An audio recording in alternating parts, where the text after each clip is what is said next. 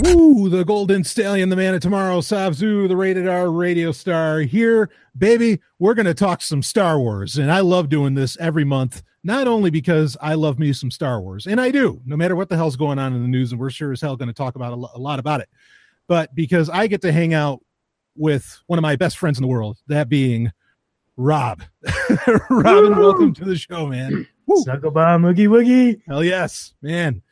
So, Robin, we've got a hell of a start. I mean, things have been nuts since Solo came out, since Solo Star Wars Story came out, which that we're going to be opening up talking about that. But you know, I'm gonna open up with this. I want to ask you this quick. I mean, how are you feeling this month, Star Wars wise? Picture this like going into a hospital, like triage, right? You know, and they're saying, okay, you know, your face, tell us the number of how you're feeling, or they have you point at the face of like, is it a full grimace? Are you like writhing in pain? You know, is it 1 to 10? Like 10 being the worst pain possible over Star Wars, 1 being you're happy as hell. Where do you put yourself right now? Well, in terms of the franchise itself, I mean, you know, like I'm a 2. You know, it's not that big of a deal. Like you're talking about walking into the emergency room, though, and it seems like everybody else is running around. You know, like you know, the people are coming in with scrapes and bruises and claiming that they're dying. Yeah, right. Yeah, everybody seems like they're at a 10 right now. Yeah, like, I mean that's the way that it feels on the internet. I agree. Right. And that is infectious to a certain degree. And like, you know, if we were going to talk about my feelings about the Star Wars fandom right now, then I'd say maybe a 5 or 6. But so far as the franchise itself, I'm fine. Doesn't bother me. Sure, that's a great delineation to make, or differentiation to make there between the fandom and the actual franchise itself. Yeah, because it really kind of has become its own entity. I mean, it always has, but it's I don't think we've seen this much divergence, you know, between, you know, the franchise and the fandom. Sure, yeah. I mean, the prequels have nothing on this. And it's not just because social media. Yeah, it's not just because social media didn't exist at the time either. Right. This is a wholly different animal. In fact, you know, first off, I'll say I'm probably in the same numbers with you, where with the franchise, I'm feeling pretty good. You know, some of the comic books I'm feeling are a little weak, and they need to shape that up. And the books are feeling a little soft, even though I know Thrawn's going to fix that. Yeah, just like it's fixing the comics in a very real way. Yeah, did you see that new cover they put out for the limited edition for the San Diego Comic-Con? Was that the one with Anakin in it? Yeah, that was awesome. A sweet piece of art. Hell yes, it was. That was really, really cool, and I'm hoping that story's going to come out. Yeah, because it's a pretty good bet. You know, there's no spoiler here. I don't know this. I'm just guessing that this is going to tell, because in the first Thrawn book you heard rumors of Thrawn knew Anakin Skywalker. I think he's going to figure out, just like Tarkin did in the Tarkin book. I think Thrawn's going to figure out that Vader is Anakin. Well, I mean, the kind of synopsis they've given for this book is going to be a Thrawn Darth Vader sort of buddy cop movie. Yeah, you know, and you know, of course, if they have history, that's going to come up. Yeah, I mean, and the fact that they put that cover out, I mean, that's just a glaring, you know, tell. Yeah, no, I agree.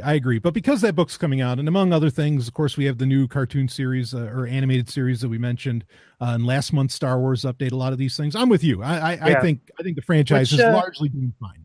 Just a note, congrats to Dave Filoni, who won a Saturn Award for Rebels. Yeah, this week. Yeah, fantastic, and in my opinion, well deserved. Yeah, absolutely. I've been waiting. I'm excited. I know July 31st, I think they said, is when season 4 of Rebels will be coming out on Blu-ray. Right. I've been waiting for like a complete box set of that to come out before I purchase it. But I will be definitely doing so on Blu-ray in the near future. So, and as far as fandom goes, I'm with you, 5 or 6. I mean, something we didn't line up actually for this month was the Kelly Marie Tran story, which I talked about on Sovereign Tech Prime a little bit. Just because I think that, I mean, it's so tough to tell what's real on the internet. Right. I mean, it's like, it's FUD. Yeah. I mean, and I feel like And then, this gets into something we're probably going to talk about later, the same thing that happened to Kathleen Kennedy about like a lot of the hate that got put on her birthday post and all this stuff. Right. We can get into all that a little bit later, I think. Yeah. But yeah, the fandom does feel just really fucking ugly right now. And I just don't get it because, well, again, I mean, I don't know. I wonder but I think this is something that you brought up when you talked about the Kelly Marie Tran thing. I to a certain degree, I do think this is like a lot of the really negative stuff is coming from a minority of people that are puffing themselves up to look like they have greater numbers than they really do. Yeah. Yeah, I think that's going on. And I do follow a few people on social media who, just for fandom purposes, that are really kind of pushing back against this kind of stuff and are trying to, put out a more positive attitude. Mm-hmm. And so, there's definitely a divide there. But I do think for the most part that the people that feel like you and I do outweigh the people that are, kind of making a big stake about a lot of this stuff. Yeah, I think you're right about that. Well, I don't know. There's a whole lot that could be said about all of that, but yeah, it's tough to know what's really real on the internet. Bottom line, right? And that, I guess really the numbers are what will speak for themselves. But the numbers don't exactly tell, by Star Wars standards, the prettiest story. And I think we'll go ahead and start. We'll open up with what we wanted to talk about first, which is the box office performance. I mean, it's been about a month now, it's actually been, I think, exactly a month. Box office performance of Solo: A Star Wars Story. This is the latest entry, of course, put into theaters of Star Wars. And right now it is sitting at a domestic total, and that is in the US, $204 million as far as what it's grossed. And then for worldwide total, worldwide foreign markets, it's done 151 million about. So with a grand total of 356 million, that is not going to, cut muster for the most expensive Star Wars movie ever made. Granted, it's expensive because were extensive reshoots, but these numbers are honestly great for any movie, but for Star Wars, of course, like everybody's saying, I mean, it's not good. What do you think, Robin? Well, I mean, for one, do we have any exact numbers on how much Solo cost? Because I've heard different stories on that, and it seems like there's some certain uncertainty as to, and I don't think they've actually put out the exact numbers. Yeah, that's especially when it comes to like how much they spent on marketing and things like that, because that's always a big thing. And honestly, I mean, I think that had a lot to do with the poor performance of the movie, was the marketing. Yeah. So the argument goes is that, or the theory is from Variety, is that because they don't have exact numbers, but it cost at least $250 million to make. And then there was $150 million in promotion. So it broke even. Just barely. It just broke even, but that doesn't work. No, for Hollywood, right? Yeah. But I mean, and I think they've mentioned and we'll get into this, but they're going to be changing their marketing strategy in the future. Yeah.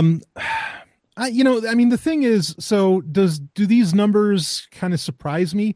Not exactly, considering and I think we talked about this last month. I mean, it was dumb of them to not stick with December. They really should have stuck with December.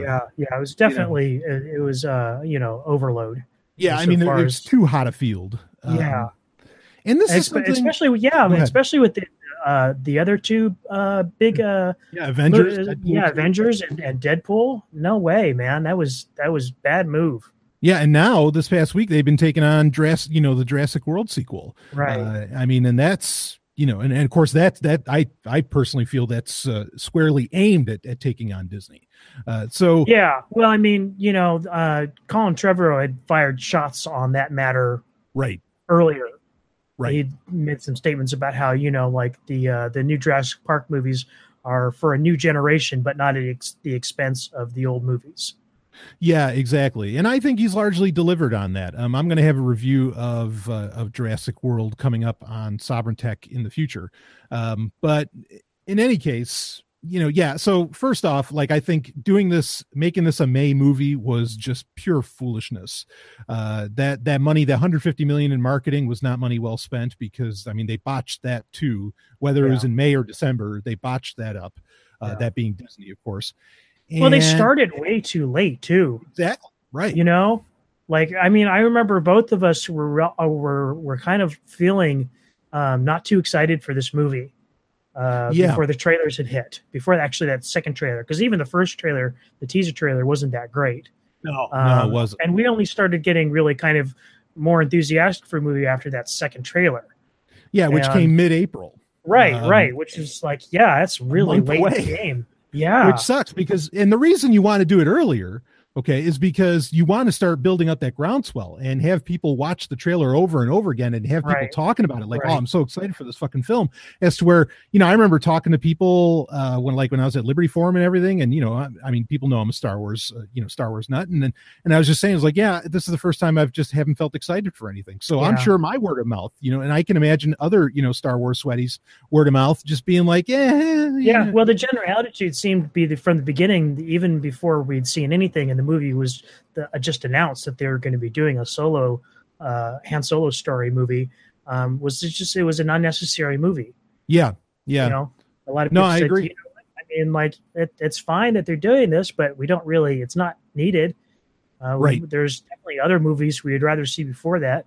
Yeah, like the Obi-Wan film. Right. Exactly. Yeah. But now, I mean, that said, like, this had nothing to do. I'm a little annoyed by people saying this really has to do with The Last Jedi. I don't know how I feel about that, because I didn't, at the time especially, I didn't have so much of a problem with The Last Jedi. That wasn't keeping me from getting excited about Solo. Right. I mean, they were completely separate entities in my mind, but I was still down talking Solo just on its own marketing merits. Well, I mean, I agree with you, but I mean, there was that narrative out there. Sure. And whether or not you want to give it credence or not, certainly some people, who knows how many, believe that it was back. I mean, we both know people that said that they're not going to watch Solo because of their reaction to The Last Jedi. So, yeah. I mean, there's patrons of Sovereigntech that they've come right out and said, I'm not watching new Star Wars anymore. And right. I mean, that's their prerogative, but whether or not that represents the whole fandom, I don't know, and whether or not that had an actual tangible impact on the box office results. I don't know. It's really hard to kind of judge that kind of thing. Yeah, because there's a lot of factors. Like we said, there was Avengers and Deadpool 2. Yeah. I mean, you've got a lot of pieces on this chessboard that could have led to why this was a concern. Yeah. And I think that I can understand, if somebody up top, made the decision that they were going to release this movie in May. And so from that standpoint, I can understand why they went with the strategy of holding back on those trailers until, almost the last minute, because, if they came out with trailers, a couple or a few months after The Last Jedi, I think, the feelings of burnout would probably be even stronger. It's kind of like, oh man, more Star Wars already. Yeah. What's funny, I mean, and this is kind of worth talking about. I know there have been a couple of journalistic sources, if you can even call them that, but I mean, I got their point. It was fair. A lot of people are just starting to say that, look, this whole Marvel thing is just a one-off. This ability to create a cinematic universe, like lightning just won't strike twice. Like, they tried and it's not working. And I say that because Ant-Man and Wasp, is getting like really, really great reviews, and people are really excited for it. And that's just coming very hot off of the heels, hotter off the heels than Last Jedi and Solo, right? Of the the latest Avengers film, right? So, but it you're not hearing any of these problems. I mean, like the narrative, around Ant-Man and Wasp is wholly different. I mean, in fact, it's the exact opposite. I mean, I'm looking forward to, because I liked the first Ant-Man movie. I thought that was actually one of the few Marvel movies that I've liked. I mean, in general, I am feeling a little bit burnt out. I watched Infinity War, and honestly, I was kind of bored through most of it. Right on. Yeah. Yeah, no, I understand, and I agree with you about Ant-Man. I thought that was one of the better ones, along with Doctor Strange, Right. that have come out in recent memory. Right.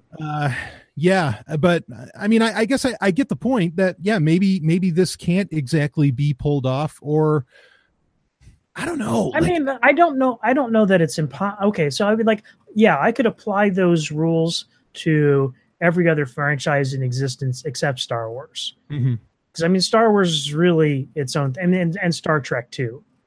Yeah, I mean, yeah.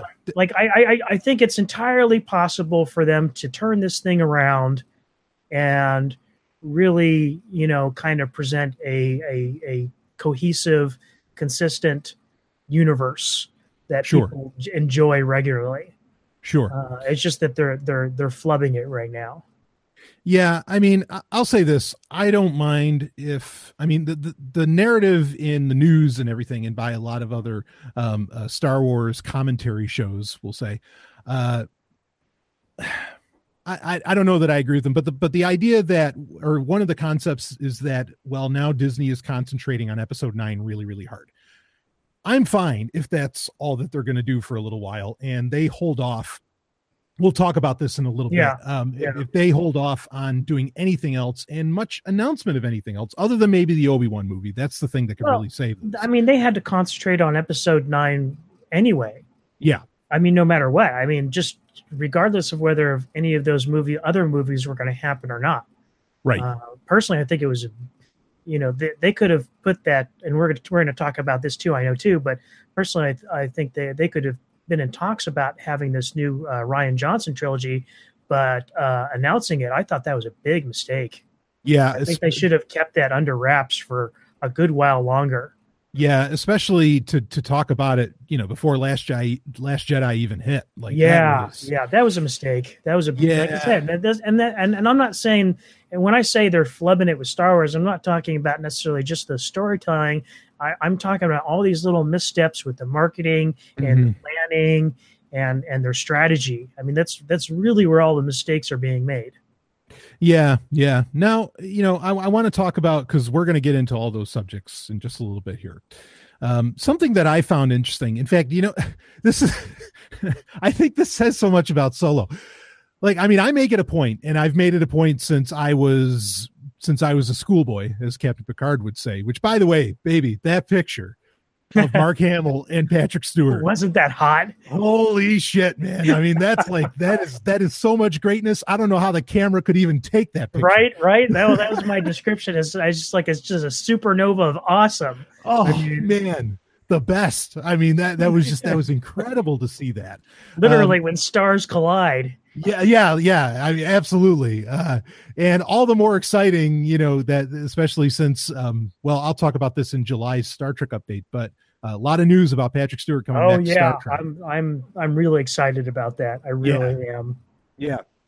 So anyway, but this is something that speaks to the point around Solo in general, which is, so like I said, I read every Star Wars book, and I don't mind if not everybody's that way, and I get that. I mean, back in the old EU, we're going to talk about that later. I've read it all, and sometimes it was torturous, sometimes it was joy, and a lot of times it was just somewhere in between. But anyway, especially with the new canon, I've been trying to keep up quite a bit. Yeah, and for as somebody who is such a canon junkie like I am, I didn't even think about it. I'm like, is there going to be a novelization of Solo? like it didn't even cross my mind that they're supposed to be one of these books. I mean, because there was one for Rogue One. There's been one for every movie so far, obviously. Well, here again, it's like the unnecessary novelization of the unnecessary movie. Exactly. That's what I'm saying. I think it just points at the problems with this film. Like, I mean, it literally didn't cross my fucking mind, like that there'd be a novelization. I already bought I had pre-ordered months ahead of time, the visual guide, the art book and all that. And I just never even thought about the novelization. And just the other day, literally a couple days ago, and I don't know when it finally, came across the bow or what, But just the other day in my Audible app, it shows up. It says, "Oh, Solo Star Wars story," and I mean, it must have been pretty fresh because they don't even have like a finalized cover for it or anything or much information on it at all. Well, this seems to be their new strategy with Star Wars books. I mean, the novelization is that they're doing this post movie release, a couple months after the movie come out. And you got to wonder if it's like, okay, are they doing this to tweak the movie? Yeah, I don't. Yeah, because here's the thing, and I talked about this a couple months back on the Star Wars update. Right. Like the novelization, which they specifically called The Last Jedi Expanded Edition. Like right. They specifically called it that. I thought that was one of the best Star Wars books ever written. Like the movie can go shit itself. I mean, not exactly, but it doesn't blow up my skirt as to where the novelization I thought was fucking awesome. And so I kind of wonder, like, are they listening to like fan reaction to the film and then they're going to decide what they're going to pop into this book? This is a very, very weird strategy. This would be considered anathema before Star Wars ever pulled this off with The Last Jedi. I mean, because the idea of that you could make money off of a book while the movie's not in theaters would be just considered. I mean, that's crazy talking. Right. Well, and I don't think they would have been able to do this in the past either because, you remember nerddom back in the 90s, as retcons was like a huge thing for a while. Sure. And so like doing any kind of like editing, especially after the special editions where they went and changed those movies, people were very resistant to any kind of like, post-release, futzing with the stories. Yeah. And so, but now they're doing this and it seems to be working for them. And it's just weird how that, his dynamic is totally changed from the way it was in the past. Yeah. Actually, I don't know if I want to get into this, but well, just to say quick. So the Solo novelization, the unnecessary novelization is coming out September 4th, 2018. I already have my copy pre-ordered. But I will read it and we'll see. I have no idea if it's an expanded edition or not. Yeah, I kind of hope it is. I'll fully admit here. I mean, I'm more of a Star Wars novel snob. Sure. I'll turn my nose up at some of them. Yeah, no, I'm a total slut. I have no problem saying that. Like, I bend over and take it all. So, anyway, that's been my MO forever. So, yeah. I am that way with some other Star Wars stuff. It's just not the novels. Yeah. No, I understand. But kind of speaking to what you're talking about earlier, like fandom back in the 90s, like how serious. I mean, I guess it's serious now, but I forget why exactly. I was literally just thinking about this earlier today. It was because, so I'm not going to get into this part of the subject here. That'll be for a Sovereign Tech Prime episode. But Harlan Ellison died today, who was a dear friend of mine, my favorite author of all time. I mean, really, well, I'll save all that for the episode of Sovereign Tech this week. But I was thinking about, it had me thinking about when I met him and got to become friends with him at conventions in like the late 90s and early aughts and everything. This stuff was very personal for us. Like, I mean, and there wasn't, as to where now everything is very cookie cutter and, you have set panels at San Diego Comic-Con and all this, that the production houses and the studios themselves are making happen. As to where at the convention scene in the 90s and the early aughts, it was like the convention organizers like Creation Entertainment or whoever, they'd have to beg and pay, these people, please, would you show up at our convention, blah, blah, blah. And they'd set up all these very impromptu, not so much out of the booking office as they would say, panels and talks and everything at them. This stuff was like, when somebody from the original Battlestar Galactica would come out, that was really deep, when Richard Hatch would come out or whoever, it was a really, really personal thing. So when people went fucking around, with that content, say like the special editions or whatever was coming out. Yeah. I think people took it really personally, that they were changing things because this stuff was deeply meaningful. It's not like today where, you want science fiction, you've got, it's a Chinese buffet that doesn't have a 2-hour limit today. Right. It's really crazy. Well, the quantity has certainly gone up. Not necessarily the quality. No, the quality with some exceptions. Yeah, that's why I think the Chinese buffet analogy is still perfect because you're not going to get the best food there. Right. So of course, minus the Expanse. Right. I was just going to say I watched the season finale Expanse last night. Oh baby, that was some good stuff. Yeah, I probably won't catch it till tomorrow night, but anyway, I do have it ready to go. I mean, I don't want. This is the Star Wars show, but yeah, I'm a big fan of both the books and the show. And even though they really kind of abridged the book that this season's based on, this half season, it was still really enjoyable. Yeah. And yeah, Stephanie and I love that show. We're watching it like pretty much minus tonight. We watch it as soon as we get the opportunity, as soon as it's available. So, but anyway, I mean, it was a different time back then, and this stuff was really personal, and you didn't want to go fucking with it. As to where now, I don't know. I mean, I didn't mind the special editions back in the day anyway. Like, I was just so excited to see Star Wars in theaters because I was so young. I was like, oh, this is going to be fucking great, that I didn't mind. I've never minded, like, Lucas's additions to the Blu-rays, where Vader says no, and all this, or at the end of Return of the Jedi and all that. Like I've never really minded that, but that comes more out of respect for a creator than anything else. But yeah, it was just a different time. I mean, that's the bottom line. And today I think like Disney is clearly trying to create such a giant universe. I guess I'm a little more accepting of the changes that don't come from a sole creator, as it were. Yeah. But anyway. Yeah. That's really kind of the thing missing from Star Wars is kind of like the singular vision. Oh yeah. Oh, it's its biggest problem. There's no question about it that if there's any real failure going on right now, it is because there is no singular vision. Yeah. Yeah. Well, anyway, we might talk about that in a little bit as well. So, but that novelization again is coming out in September. So there will be a review of that on the Star Wars update. Real quick, I do want to, before we get into some of our main topics, there's not a whole ton to say about this book.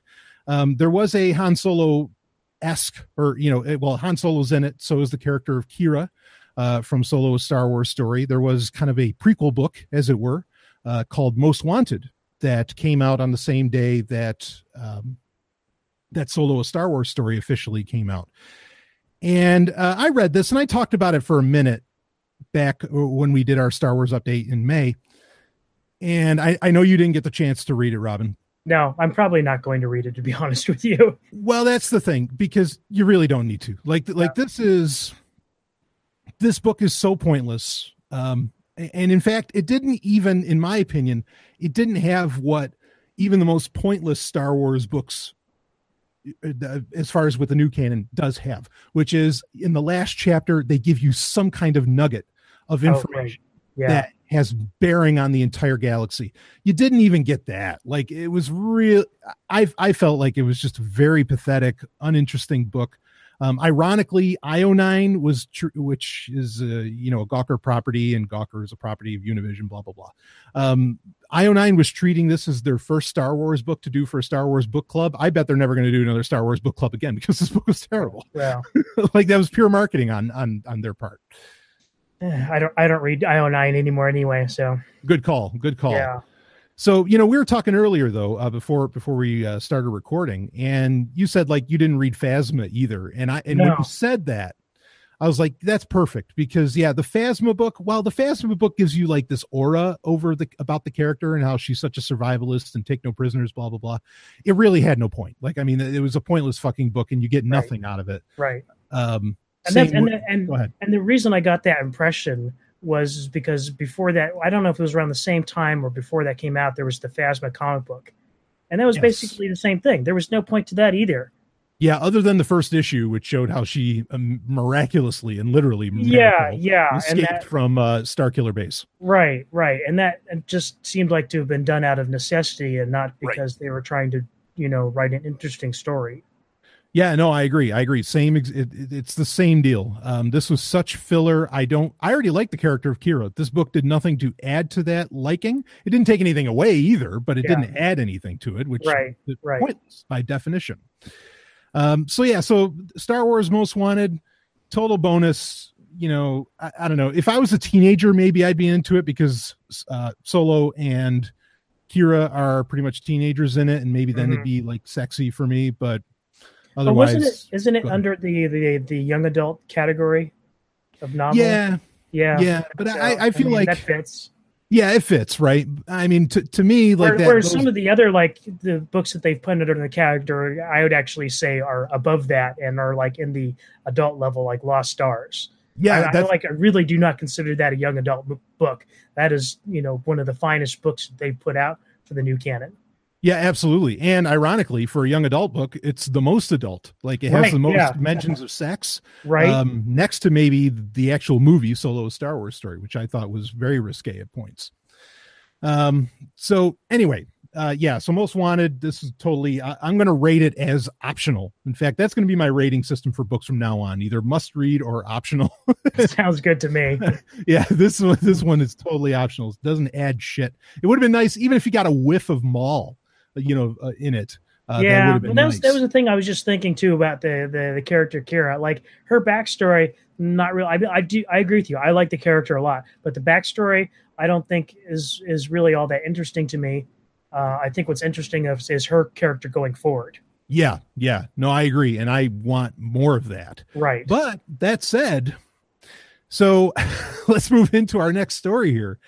Because now the claim a claim that went around like last week, and I'm going to be really clear on this. The claim was made by Collider, by Steve Weintraub, also known as Frosty, who is really an insider guy. Like in general, I like Frosty more than I may like a lot of what gets put on Collider's YouTube channel. They are kind of two separate entities. One's the website. They always have been.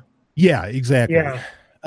Even though there's some cross where like Perry Nemiroff will write for the website, and she also is very popular. Yeah, but she wasn't there at the beginning of the Collider YouTube either. I mean, she kind of came in afterwards just because she was part of Collider already. But yeah, the way I've always understood is the Collider YouTube channel was like a spinoff, right? That was completely separate from exactly the website.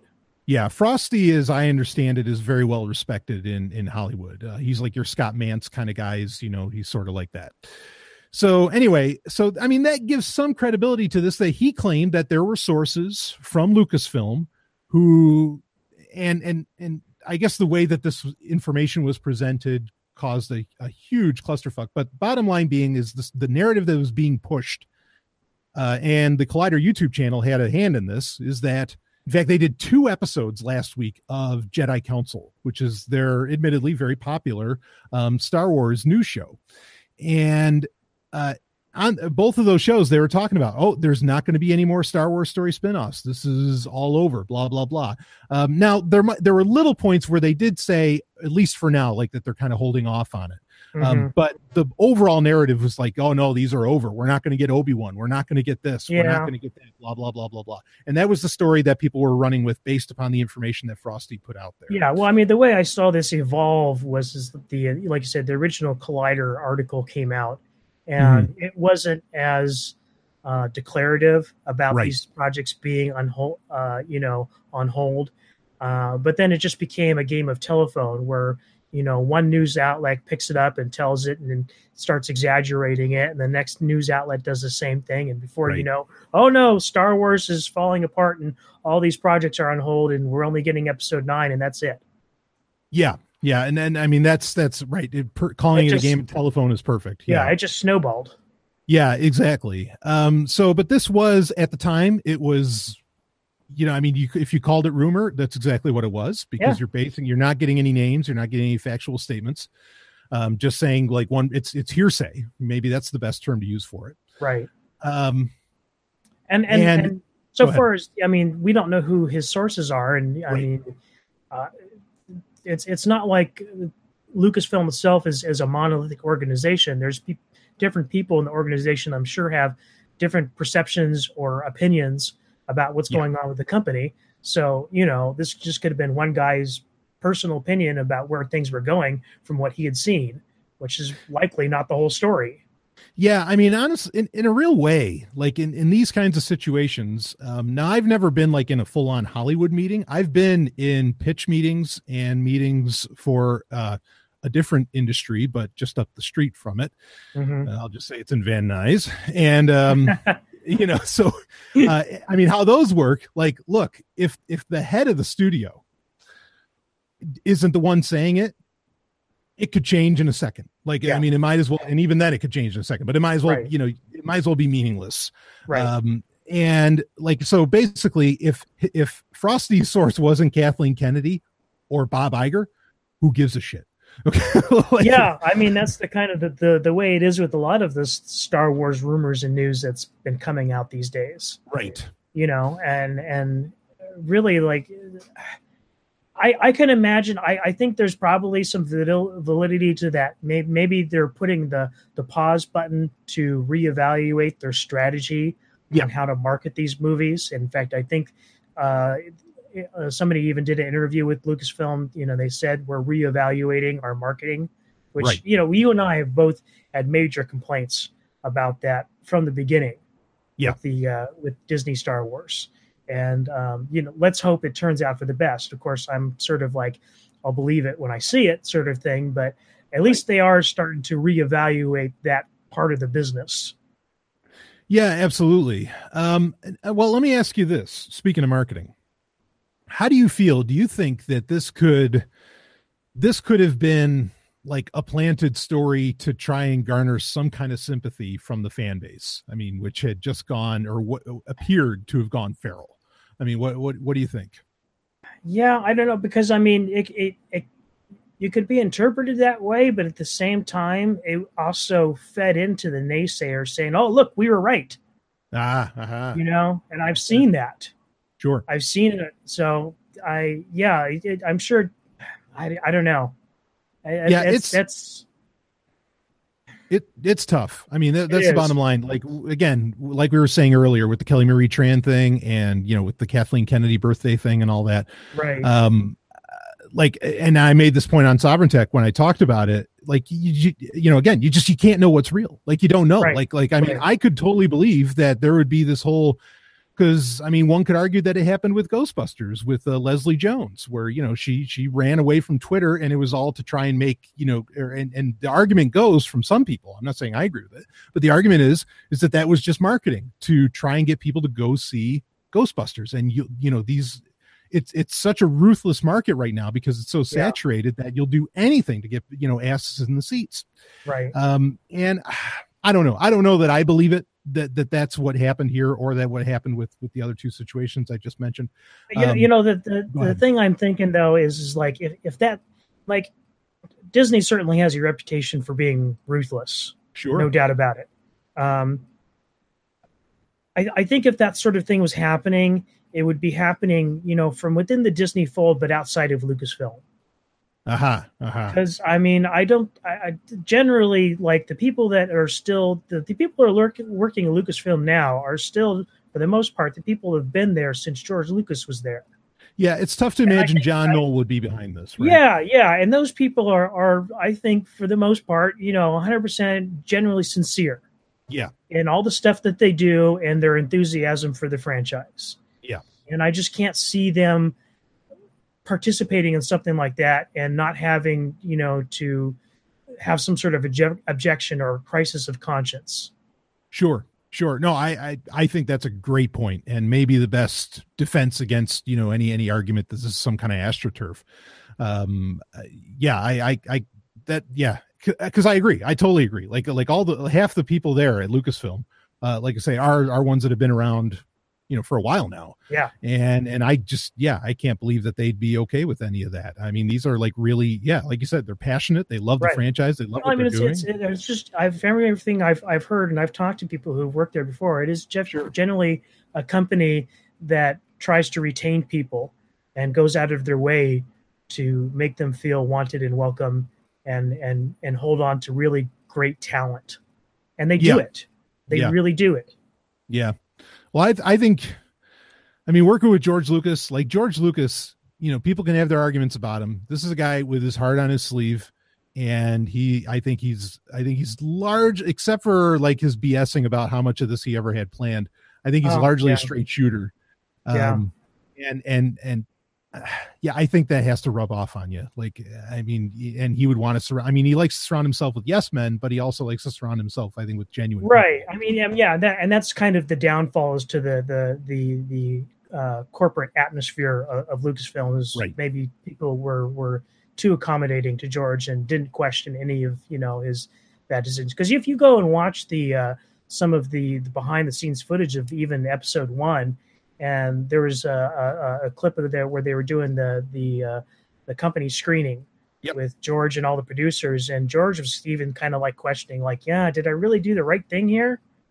Yeah. Well, Spielberg, I mean, well, anyway, we could go down that for a while, but I hear you. I mean, guys like Rick McCallum, well, I think there's a reason Rick McCallum's not at Lucasfilm anymore. Yeah, absolutely.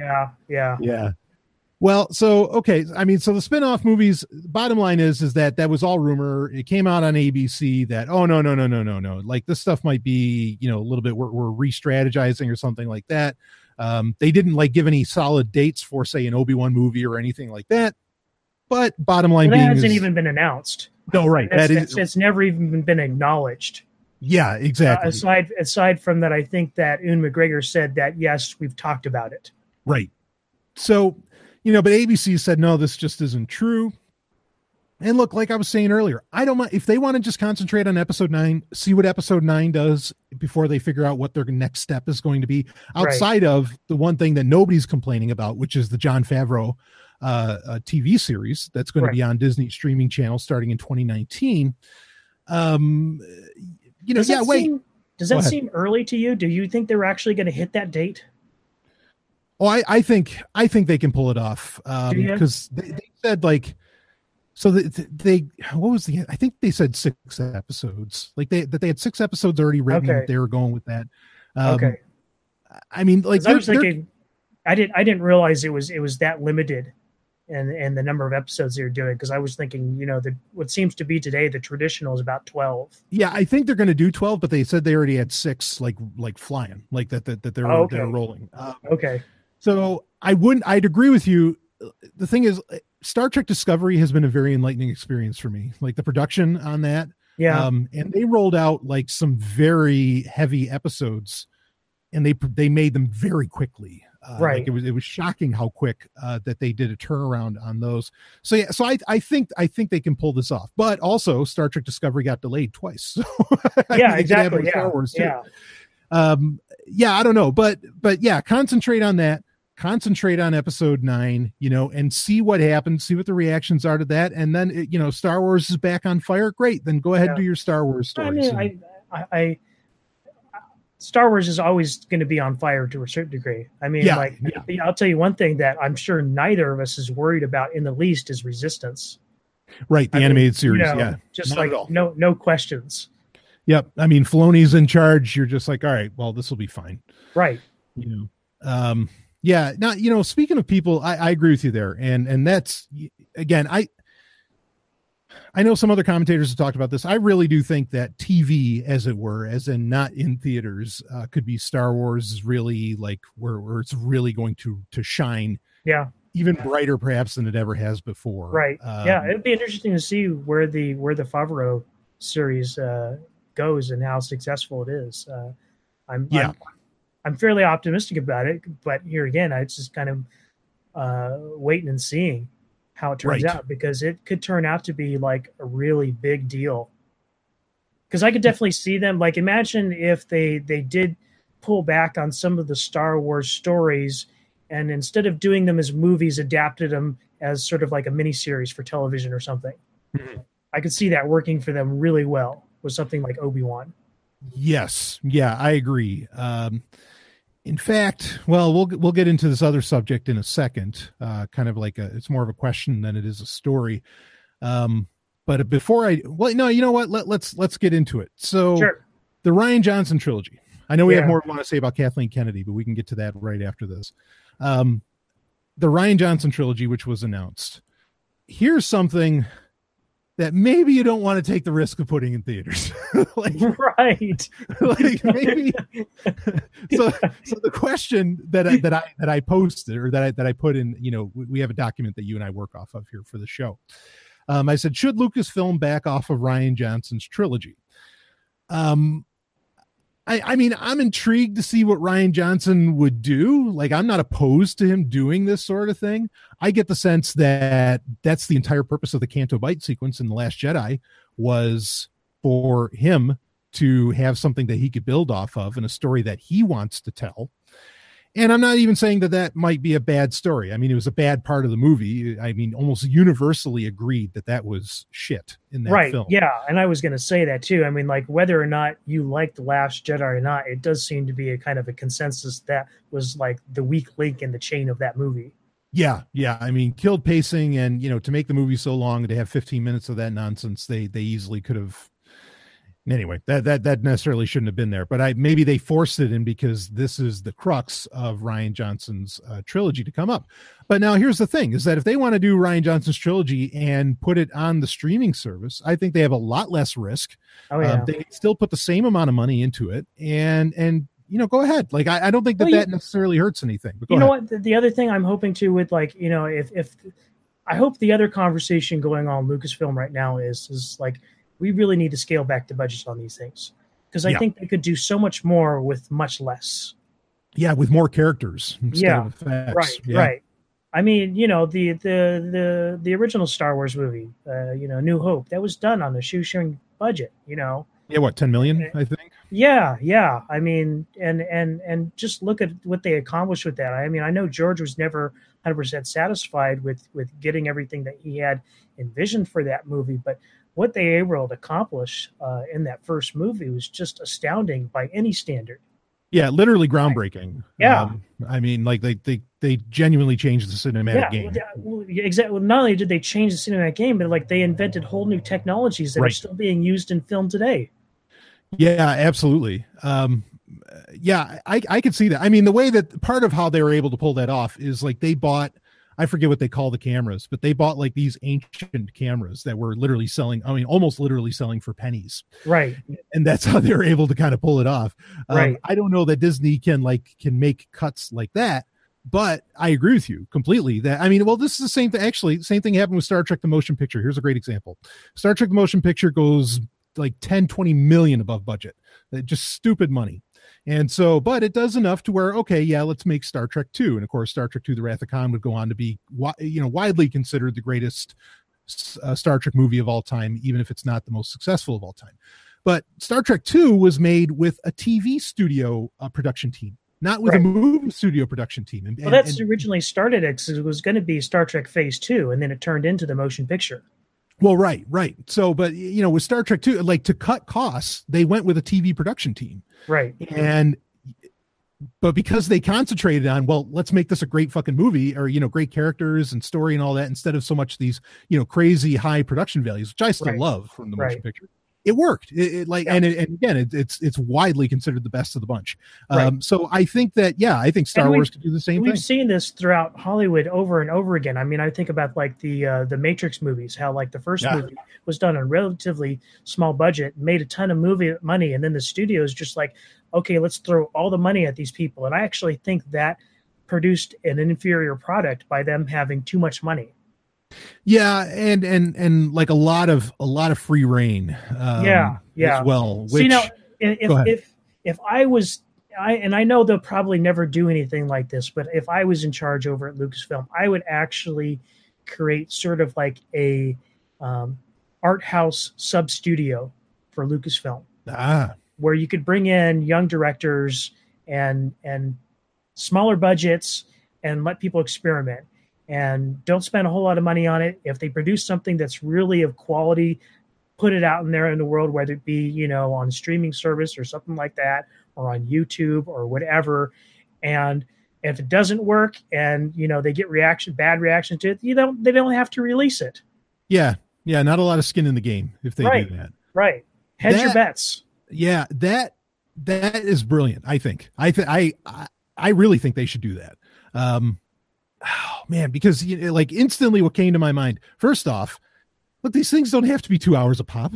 You know, you can do a 30-minute, you know, have fun with like a little 30-minute production or something. Right. That's a special of some kind, you know? Right. And not holiday special, but like, I reminded me of my favorite Star Wars fan film of all time from back in, I guess, maybe from the 90s.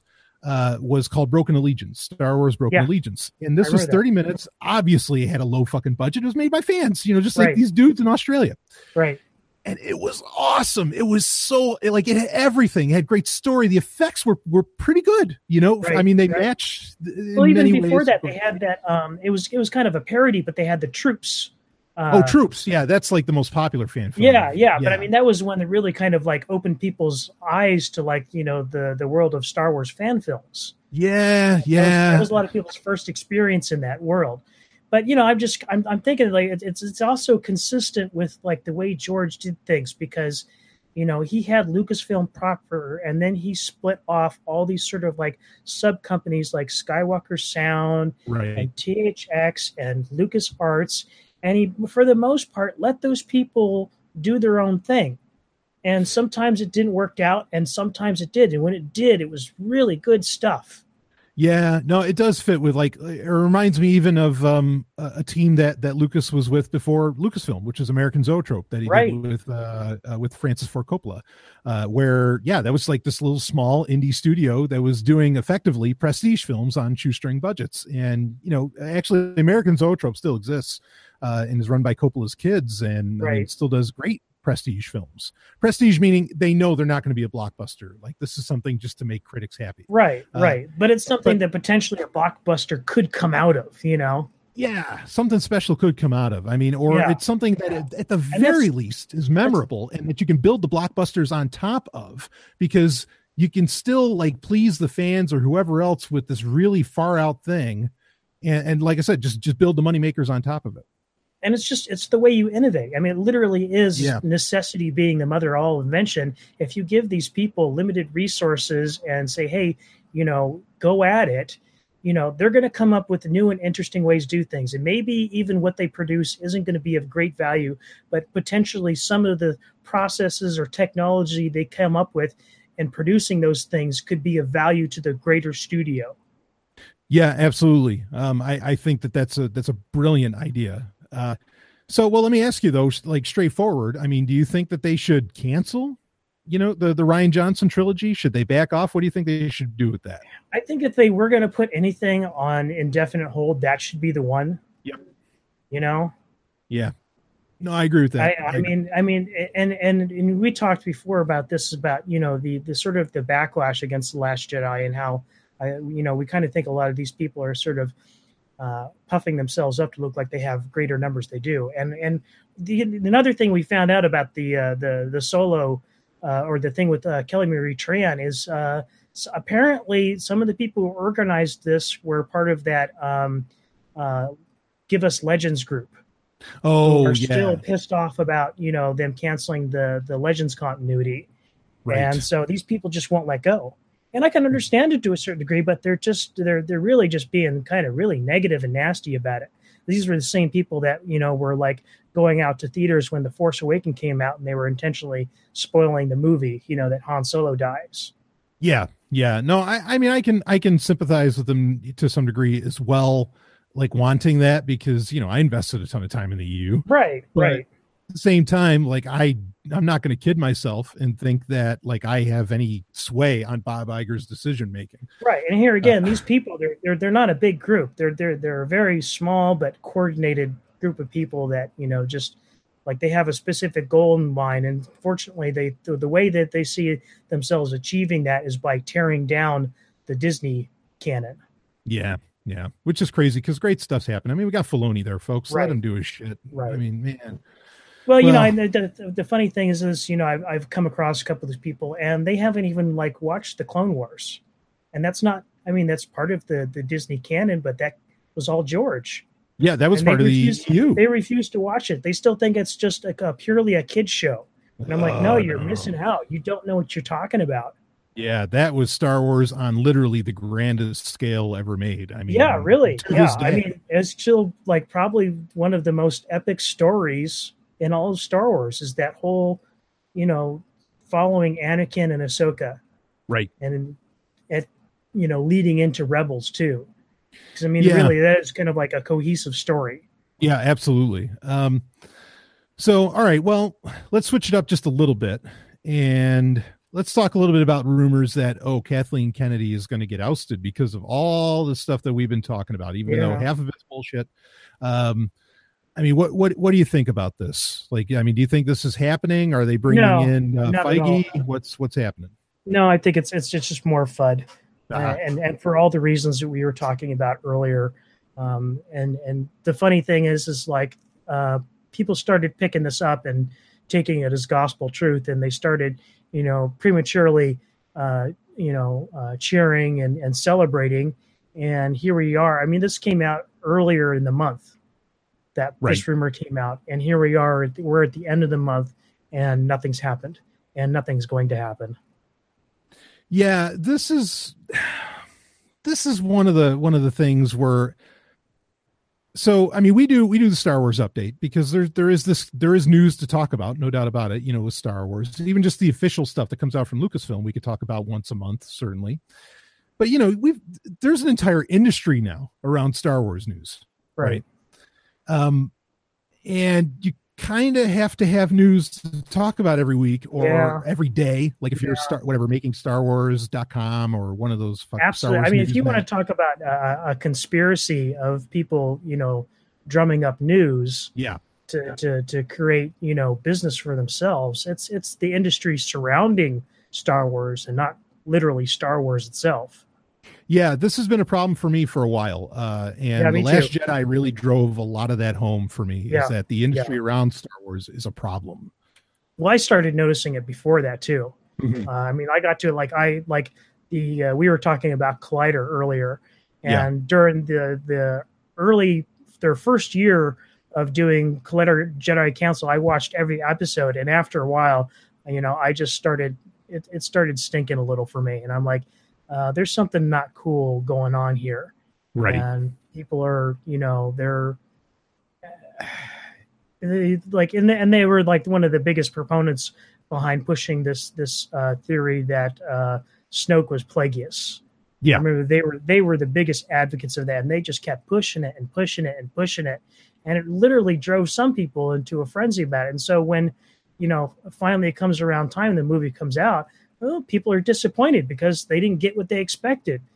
Because these people that have like really no insider knowledge whatsoever have been pumping this story just for their own notoriety.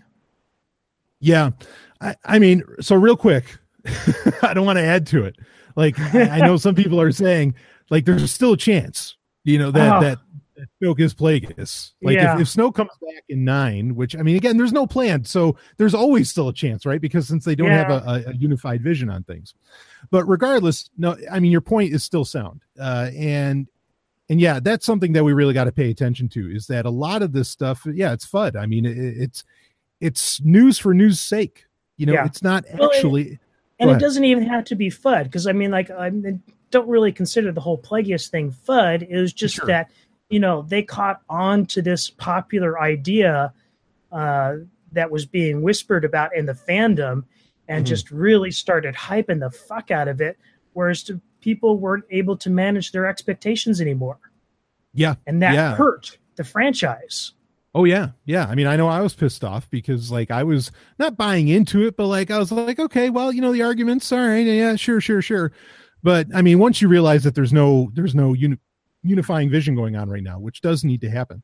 Then you're just like, okay, there's literally no point to predicting jack shit, unless it's something to do within like Filoni's show, who that's really, I mean, this is the thing. So yeah, I don't think Kathleen Kennedy's going anywhere. At least she's not going anywhere until Dave Filoni is maybe like 60 or something, and he's just going to run everything. Well, I mean, I've said it before, that guy's the heir to the empire. Yep. And whether or not he takes over the company or not, I don't care. I mean, he is the premier creative force in Lucasfilm right now, as far as I'm concerned.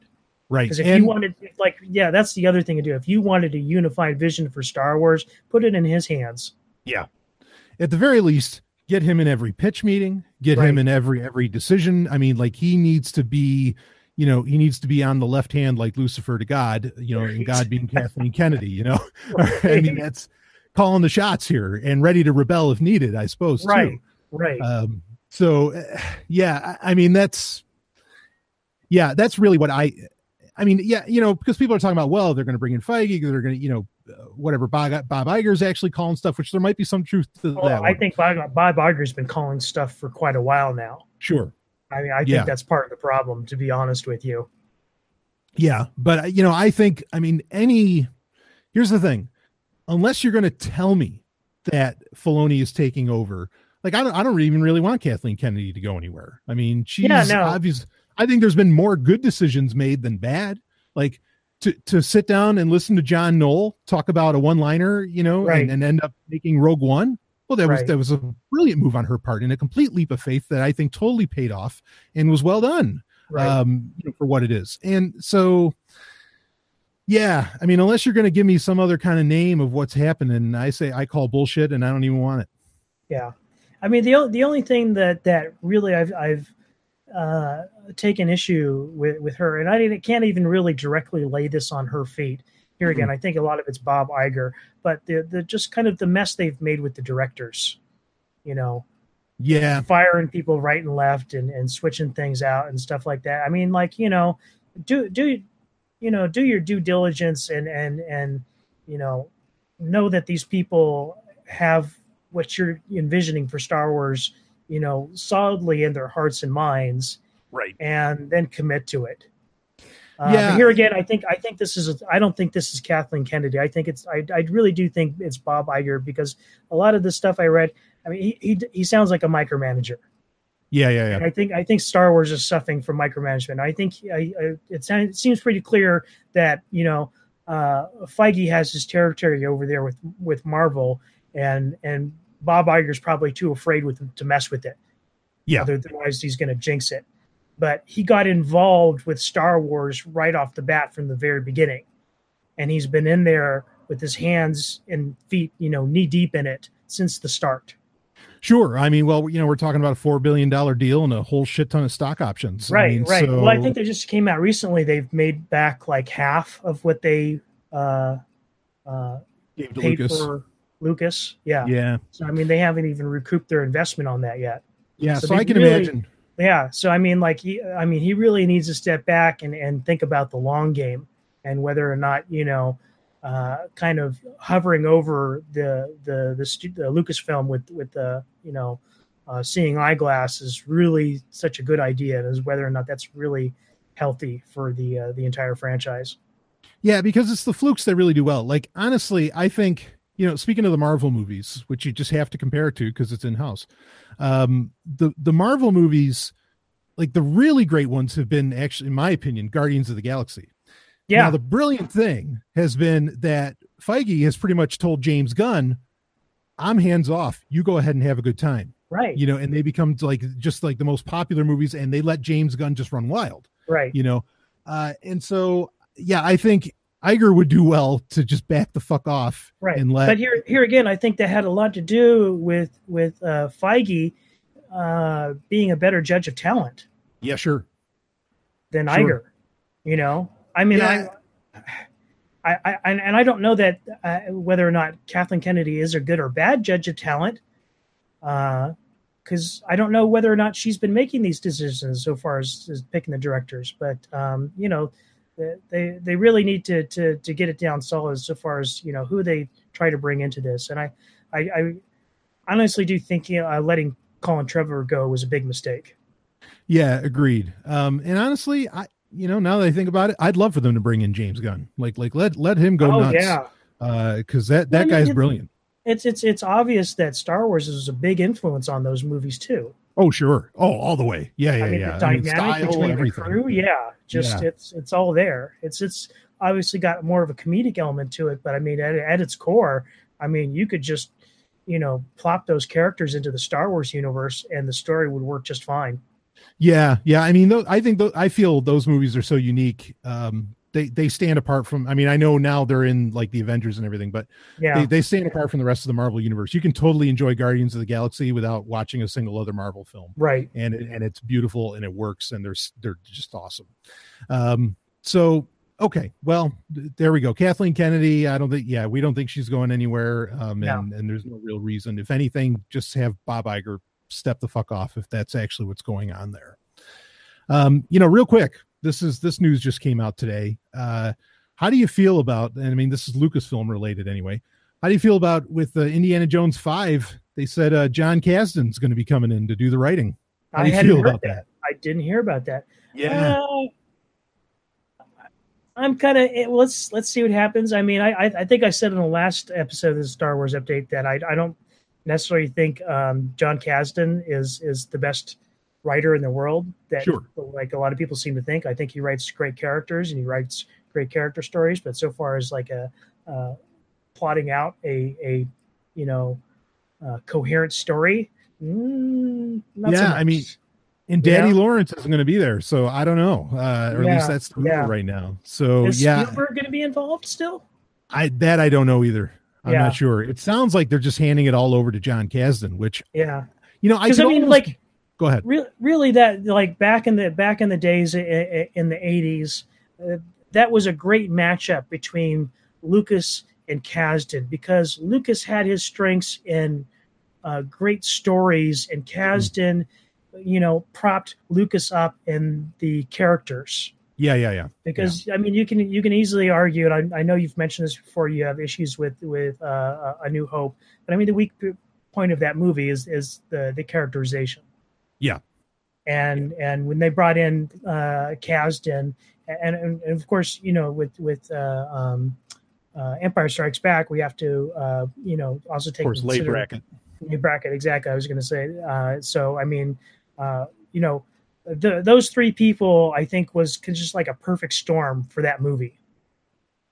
And here again, it seems like they keep trying to go back to Kasdan, trying to bottle lightning again. And I'm just sort of like, yeah, maybe, but I'm kind of skeptical as to whether or not you can pull it off. Yeah, I don't know. We'll see what happens. With Indy 5. Kingdom of the Crystal Skull is still in my head, and I don't want it to be. I've only ever seen it once, but it's the most memorable Indiana Jones movie to me, and not really, obviously. See, to me, it's my Highlander 2. Whoa. I love the Renegade version of Highlander 2. It's okay. but I mean, anyway, no, I mean, Kingdom of the Crystal Skull is just, it's so bad. It really is. Yeah, but no, I get the Highlander 2 joke, like that it's just not canon, right? Right. We'll just pretend that didn't happen. Anyway, so I thought that was interesting news, so we'll see what Johnny can do, as far as that goes. But all right, why don't we let's get out of the stories segment of this. We're probably not going to I don't think we're going to get into the comic books again this month. Okay. But that's okay, because there's major story arcs that are coming to an end, I think, in the next month. So we can have like a good broad talk about them. But first thing we'll get into is the fan production of the month that we do every month on the Star Wars Update. And then we're going to get into a new segment that I started, I think, last month, which is the question of the month. And I think we got a doozy. We got a fun one. But the fan production of the month is related to one from a couple months ago, which I had said was going to be coming out. And that is the next album from metal band Galactic Empire. And what they did in their first album, which was just a self-titled Galactic Empire, they take your classic Star Wars themes, all the tracks that you have on your soundtracks and everything, and they metalize it. They put it to metal. They break out the guitar, the whole thing.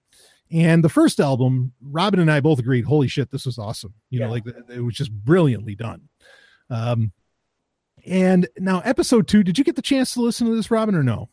Unfortunately, no. I mean, I'm looking forward to getting my hands on it, but I haven't gotten it yet.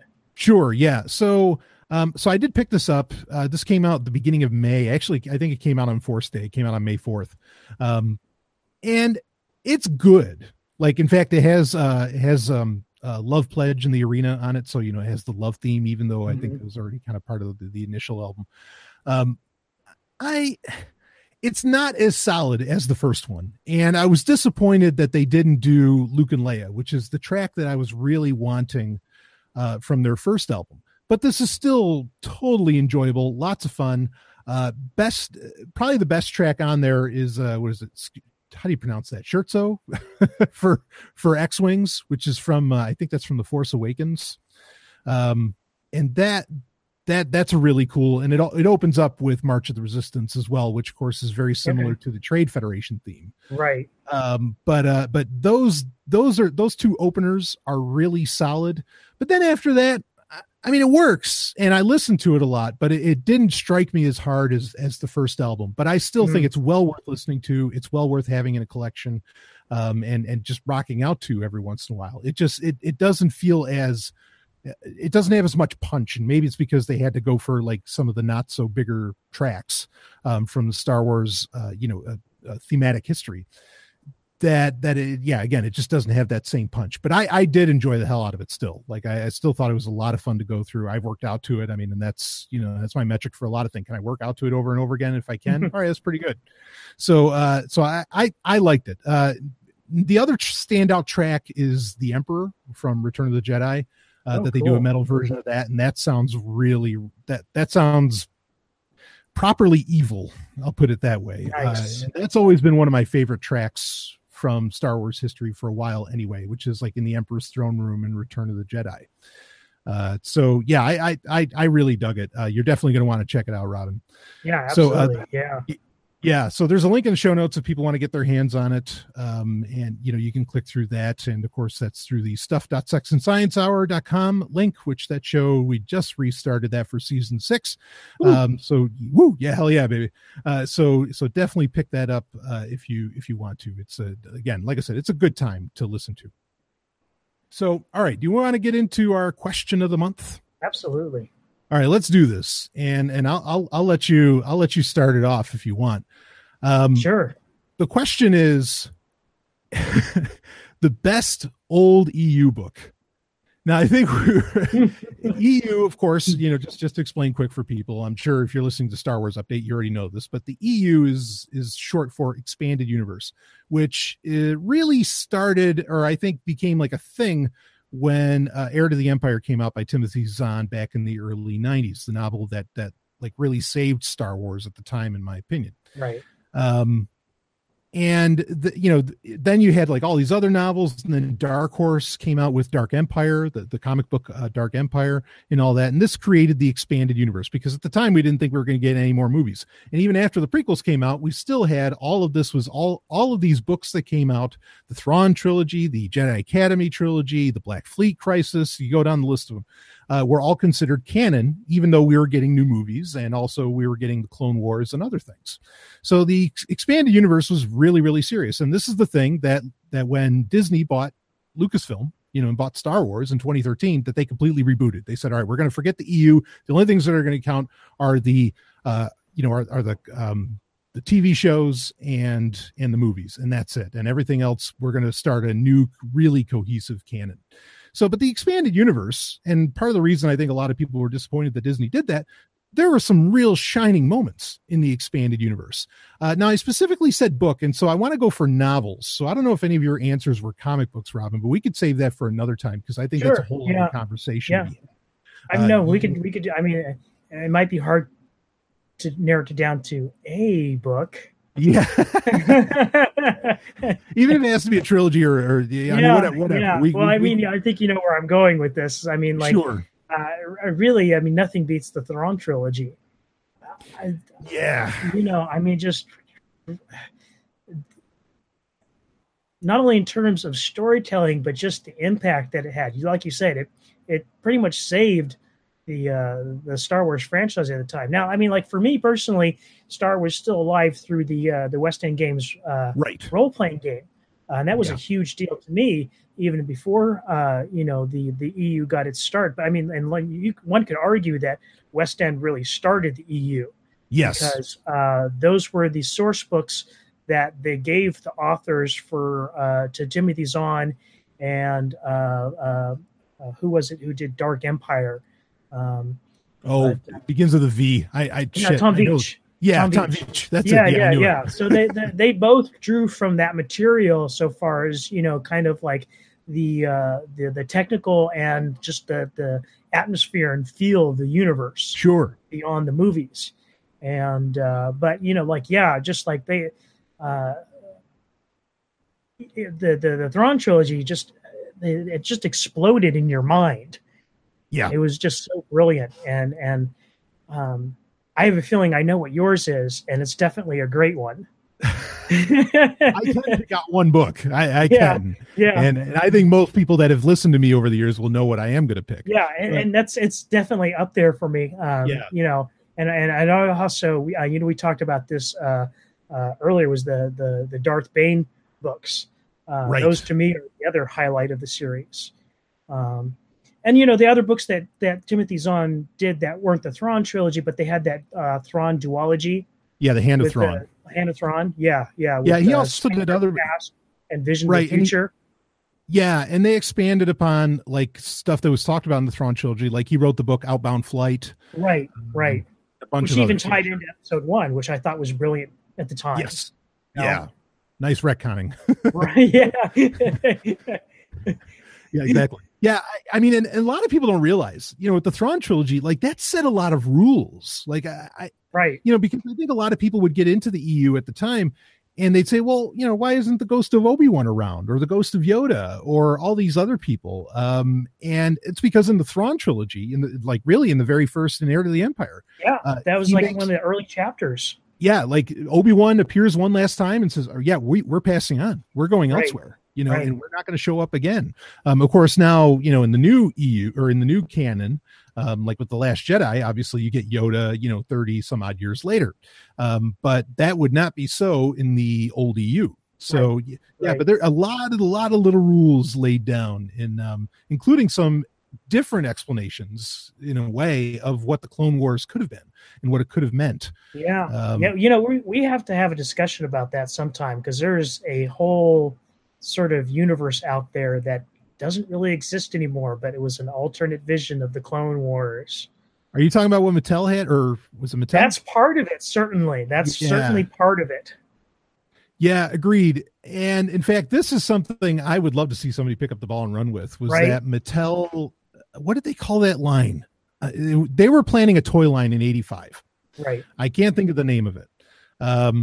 But anyway, they planned this entire Star Wars. I mean, and they went pretty far. There was some prototypes and everything done where there was going to be this entire storyline. It's after Return of the Jedi. The Clone Wars are going to heat back up. Tarkin is still alive, which I thought that was cool. And a whole bunch of other stuff. They were going to, effectively, this toy line was going to allow, it was going to be a bit of a hybrid between like a role-playing game that you could do yourself, but it was going to give you the sandbox to create your own stories after. Right. It definitely had sort of this, participatory, element to it. Yeah. It feels like the FPAA Living Force campaigns or something. Yeah. I mean, it really felt like that. Exactly. Yep. Yeah. So that was a thing. And that was based upon some differing concepts of what the Clone Wars was, right? Which also were a major part of the Thrawn trilogy with the character of Jorah C'baoth. Right. Well, I mean, like, clones were a huge part of those novels, especially the last one, the Last Command. Yeah, lots of clones show up in that, including one of Luke. Yeah, right. And I even remember, well, even the book before that, the Dark Force Rising. It was a huge shocker to find out that, where's the Empire getting all of these stormtroopers from? Oh, right. They've been cloning them. Right. Yes. Yeah. A lot of these ideas, which would end up changing, like even from the prequels onward, not necessarily something that Disney did. So yeah, Star Wars, the epic continues. Yeah, that's it. The epic. Yeah. I was going to say the word continues is in there. But, yeah. Mm-hmm. But people, actually, it might have been the first or second issue of the Sovereign Tech newsletter. I shared a mini documentary about that, and it is just the most amazing thing. And my mind just went on fire when they started talking about it. It's like, I think I sent that to you, didn't I? I think you sent it to me. Yeah. Yeah. Yeah. But all I could think of when I saw that was like, oh, fucking A, I want to write this. Right. like I want to do that. That is great.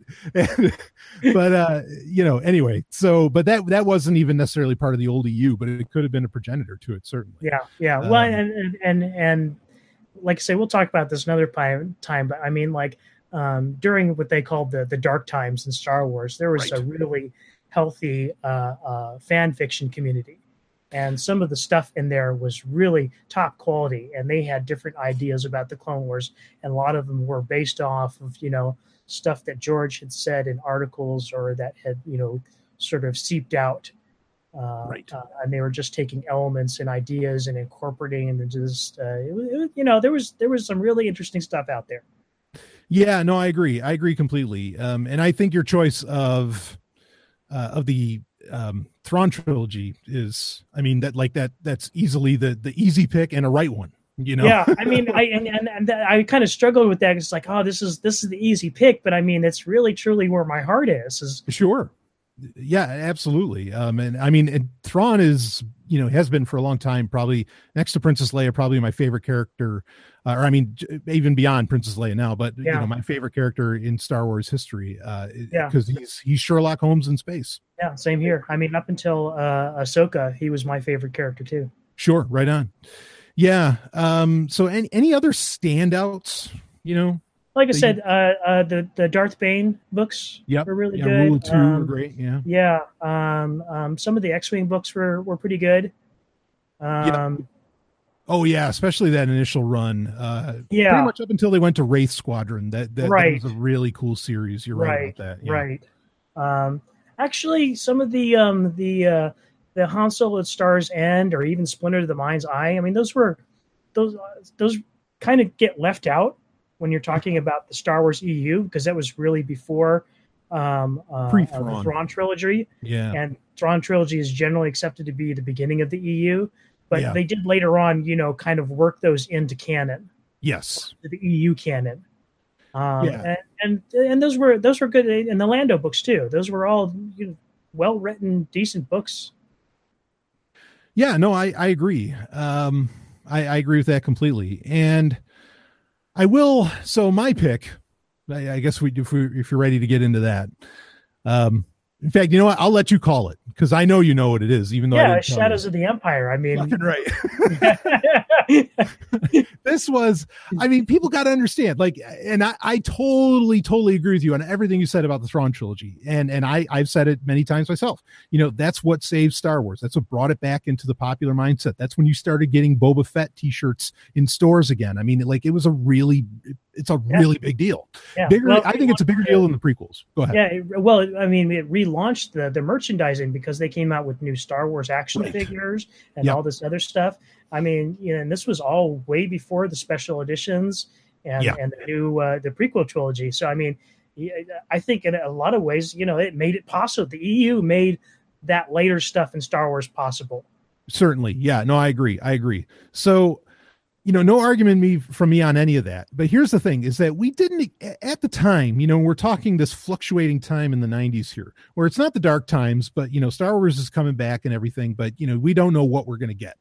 And we don't exactly, even though there was the interview, I think, that he did with Leonard Maltin for the last series, or the last time that the original trilogy, as the original trilogy and not the special editions. Oh, right. Yeah.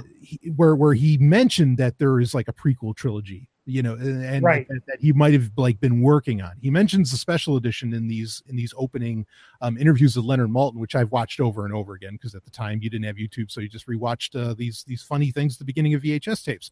Mm-hmm. So, but regardless of that, we didn't know if we were going to get movies. I mean, we had no idea if that was going to happen. The next best thing that we got was this, not just a book, but even the book alone. I still think I still think it's enjoyable for a lot of reasons. But you get this multimedia event, which is Shadows of the Empire. Yeah. It's a video game, art book. It's everything except for a movie, even a soundtrack, by Joel McNeely. The whole thing. Yeah. Well, I mean, I think that book, that transmedia event, was the first truly successful test model for that kind of, sort of marketing and way to do a story. I mean, really, it defined what transmedia is. Yeah, absolutely. I mean, and it was just amazing how much of it there was, because again, it was literally everything except the film. They did it all. There was the toy line. Yep. There was the making books. They even did a making book. I mean, it was crazy, how much they pushed this, and it was a really interesting idea to run with. But they had the comic books too. Right. They had the comic book and a sequel comic book series. Shadows of the Empire Evolution. But the book itself was still genuinely great, in my opinion, by Steve Perry, not the lead singer from Journey. But but it was a great, I mean, it was a short book. I remember I read it well inside of maybe a day. I mean, it was a super short book. And the writing might not have been the best, but what was so incredible about it was you got Darth Vader again. Mm-hmm. And I mean, that was something that was huge, but you were getting all of these characters in this magical time between The Empire Strikes Back and Return of the Jedi. And I think one of the proofs of its strength and its power as a story was that, yeah, I mean, in the comic book, they might have dealt with it a little bit, but there was no mention of Han Solo. You didn't get that at all. I mean, you had kind of a placeholder with Dash Rendar, but he wasn't so much of a big deal in the novelization of it. And I'm trying to kind of keep this to the novelization in a way. But the story did so well. People really loved it. And there was no Han Solo, which some people would argue that the problem or for a lot of people, I remember back in the day with the prequels, is that, well, hey, wait, where's the scoundrel? We need a scoundrel character. We're not getting one. So I thought that, and the other thing, go ahead.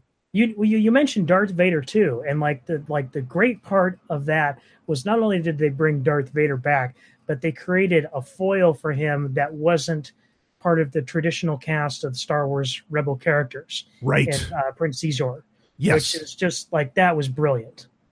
I'm still waiting for that character to come into the new canon, because I thought he was a great character, and a very sexy character. Like this, he could engage in a degree of mind control with these pheromones and everything. He's seducing Princess Leia, which I thought was so fucking hot as a teenager. I still think it's hot. I mean, it's questionable, and actually I had conversations around this moment.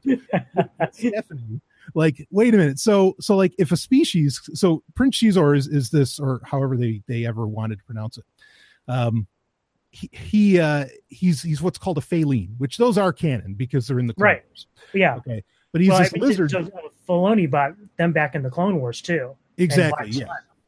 Right. So, so this lizard humanoid species called the Phaleen, they have this ability where they can, project, or, they can emit pheromones that, make the often female members of other species, makes their minds very cloudy, and open to suggestion, as it were. And so, there's a point where he's using this to really, in a very real sense, mind control Princess Leia in a way. But the ethical argument is wait a minute, but he's just doing what he naturally does when he, wants to have sex or something. Right. Is that somehow unethical to use pheromones that his body produces? And I mean, anyway, it's an argument that, or not an argument, it's a fun argument. Well, I'll tell you what would make it even more fun is if they did decide to bring that character back and they gender flipped it. I think it would be brilliant. I would love that. Or just have another Phaleen. That's fine too. Yeah. But, however they want to do it. Right. But I mean, it doesn't necessarily have to be Xizor, but I mean, bring in a female Phaleen that, come in and successfully seduces Luke Skywalker or Han Solo or whoever, That would be pretty awesome. I'm down for that. Yeah. So you had that. I mean, you had the sexy elements, which was rare and almost unheard of in Star Wars at the time. Right. I mean, you also had not just what the Phaleen could do, but you had Guri, who was this human replica droid that looked like a woman, beautiful woman. And Prince Xizor says right in Shadows of the Empire that she will join him in the bathtub and they'll have the time, and I just love that. I thought that was so sexy. And it was really up until maybe Lost Stars. It might've been the sexiest Star Wars book or the most sex filled. What was sexy about that too is she was immune to his pheromones. Right. Yeah. Yeah. I mean, again, she was a droid and, one could argue how programmed she was, but you do find out later on that she had her own free will. So exactly. Yeah. So Shadows of the Empire, there's really before or since there hasn't been anything quite like it. And it was such a special moment to get a story between Empire Strikes Back and Return of the Jedi, which is rarely even done in the new canon. Well, they tried to do that. What was it? Heir to the Jedi. And it just really was not that good of a book. Yeah, that didn't work. And they did it because there's the Princess Leia, not young adult, but young person book. Oh, right. Moving Target or something. Gray? What is it? You're talking about the one written by Claudia Gray? Or no. This is a different one. It's it's called Moving Target or something, but it's pretty much the mission of how they got Shuttle Tydirian. That's what you find out in the book. Okay, I haven't read that one. Yeah, there's 4 of them that they did at the same time. Yeah. So anyway, but that was for a while. That was the only thing we got in between those, in between that moment of Star Wars history. So yeah, right. Shadows of the Empire really, stands tall for me. Outside of that, I think that, and in fact, it's kind of sad, because, well, A.C. Crispin, she wrote a trilogy, a Han Solo trilogy, not the one by Brian Daley that you mentioned earlier, Robin, but she wrote a Han Solo trilogy that did give him an origin story. And honestly, they were great. It was a tremendous book series. I think it's The Hutt's Gambit is the first one. Mm-hmm. And like everything, I mean, you get the encounter with Boba Fett, you get stuff with Lando. I mean, you get all of it. And there's a love story in it. The whole thing. Oh yeah. It's tremendous. Well, they had some other books too. I don't think they were by the same author. It was like they had Tales from the Mos Eisley Cantina and Bounty Hunter or something. Yeah, in fact, I think they were written by K.W. Jeter, who did like the Blade Runner sequels. Yeah, now KW is a hell of a guy. So yeah. I've had dinner with that man. Oh, really? Yeah. Boy, stories. Yeah, KW Jeter has done stuff for for Star Wars as well. But yeah, there were those anthology books that were interesting at the time as well. But yeah, that Han Solo trilogy by A.C. Crispin would if Shadows of the Empire wasn't there, it easily topped my list, because I mean, I remember I was in high school, I could not stop reading it. It was so good. But outside of that, there's not a whole lot of like really great books, and the books started to build upon themselves. Not that I mind that, but you really couldn't enjoy them as standalone adventures anymore, except for one. There was a book that came out pretty late in the canon in the EU called The Adventures of Luke Skywalker. It actually had a much longer name. It was The Adventures of Luke Skywalker and something of Mata. Really? I thought that was part of the new canon. I don't think that one's part of the new canon. That was like really, really late, but that was fun. Like if you enjoyed A New Hope, it felt like that kind of story, and right on the cover of it, I mean, you get the point, because Luke's in his X-Wing outfit and everything. And that was just an awesome, awesome time. Though it's terrible that I can't remember the full name. It had a very weird title, but it was The Adventures of Luke Skywalker in something. Huh. So anyway, but there's my picks. But yeah, Shadows of the Empire is, another one of those obvious picks. And it was really, as I've said many times on past Star Wars updates, it's the one book that I wish they would have said, okay, yeah, that's still canon. Don't worry, because. Yeah. I mean, yeah, that like, there's always hope that they're going to bring, if not the stories themselves, elements of those stories back. I mean, sure. We know Filoni loves all the kind of stuff that we love. And I mean, he's always been the biggest proponent of the EU within Lucasfilm, as far as I'm concerned. Right. And certainly, praise to him for bringing back Thrawn. I mean, right. For him. So anyway, there's my EU picks. And shit. You know what else is actually too quick more? The Kenobi book was really great. Yeah, that was like one. Yeah, that was like right before Disney bought it. That and Darth Plagueis, both of those. I was going to say that too. Really Darth Plagueis I did read, and that was a great one. Yeah, those are both awesome. That's definitely one of those ones too. Where I was like, if they were going to keep something from the EU, that would have been easily made it in. Because I mean, it's as far as I'm concerned, the story is still consistent with everything that's going on with Disney.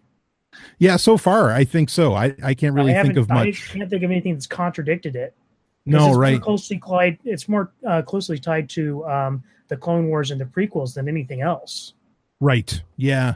Yeah. So I wouldn't mind it if that actually happened. There's a lot of other interesting stuff in the Darth Plagueis book that would have been fun to.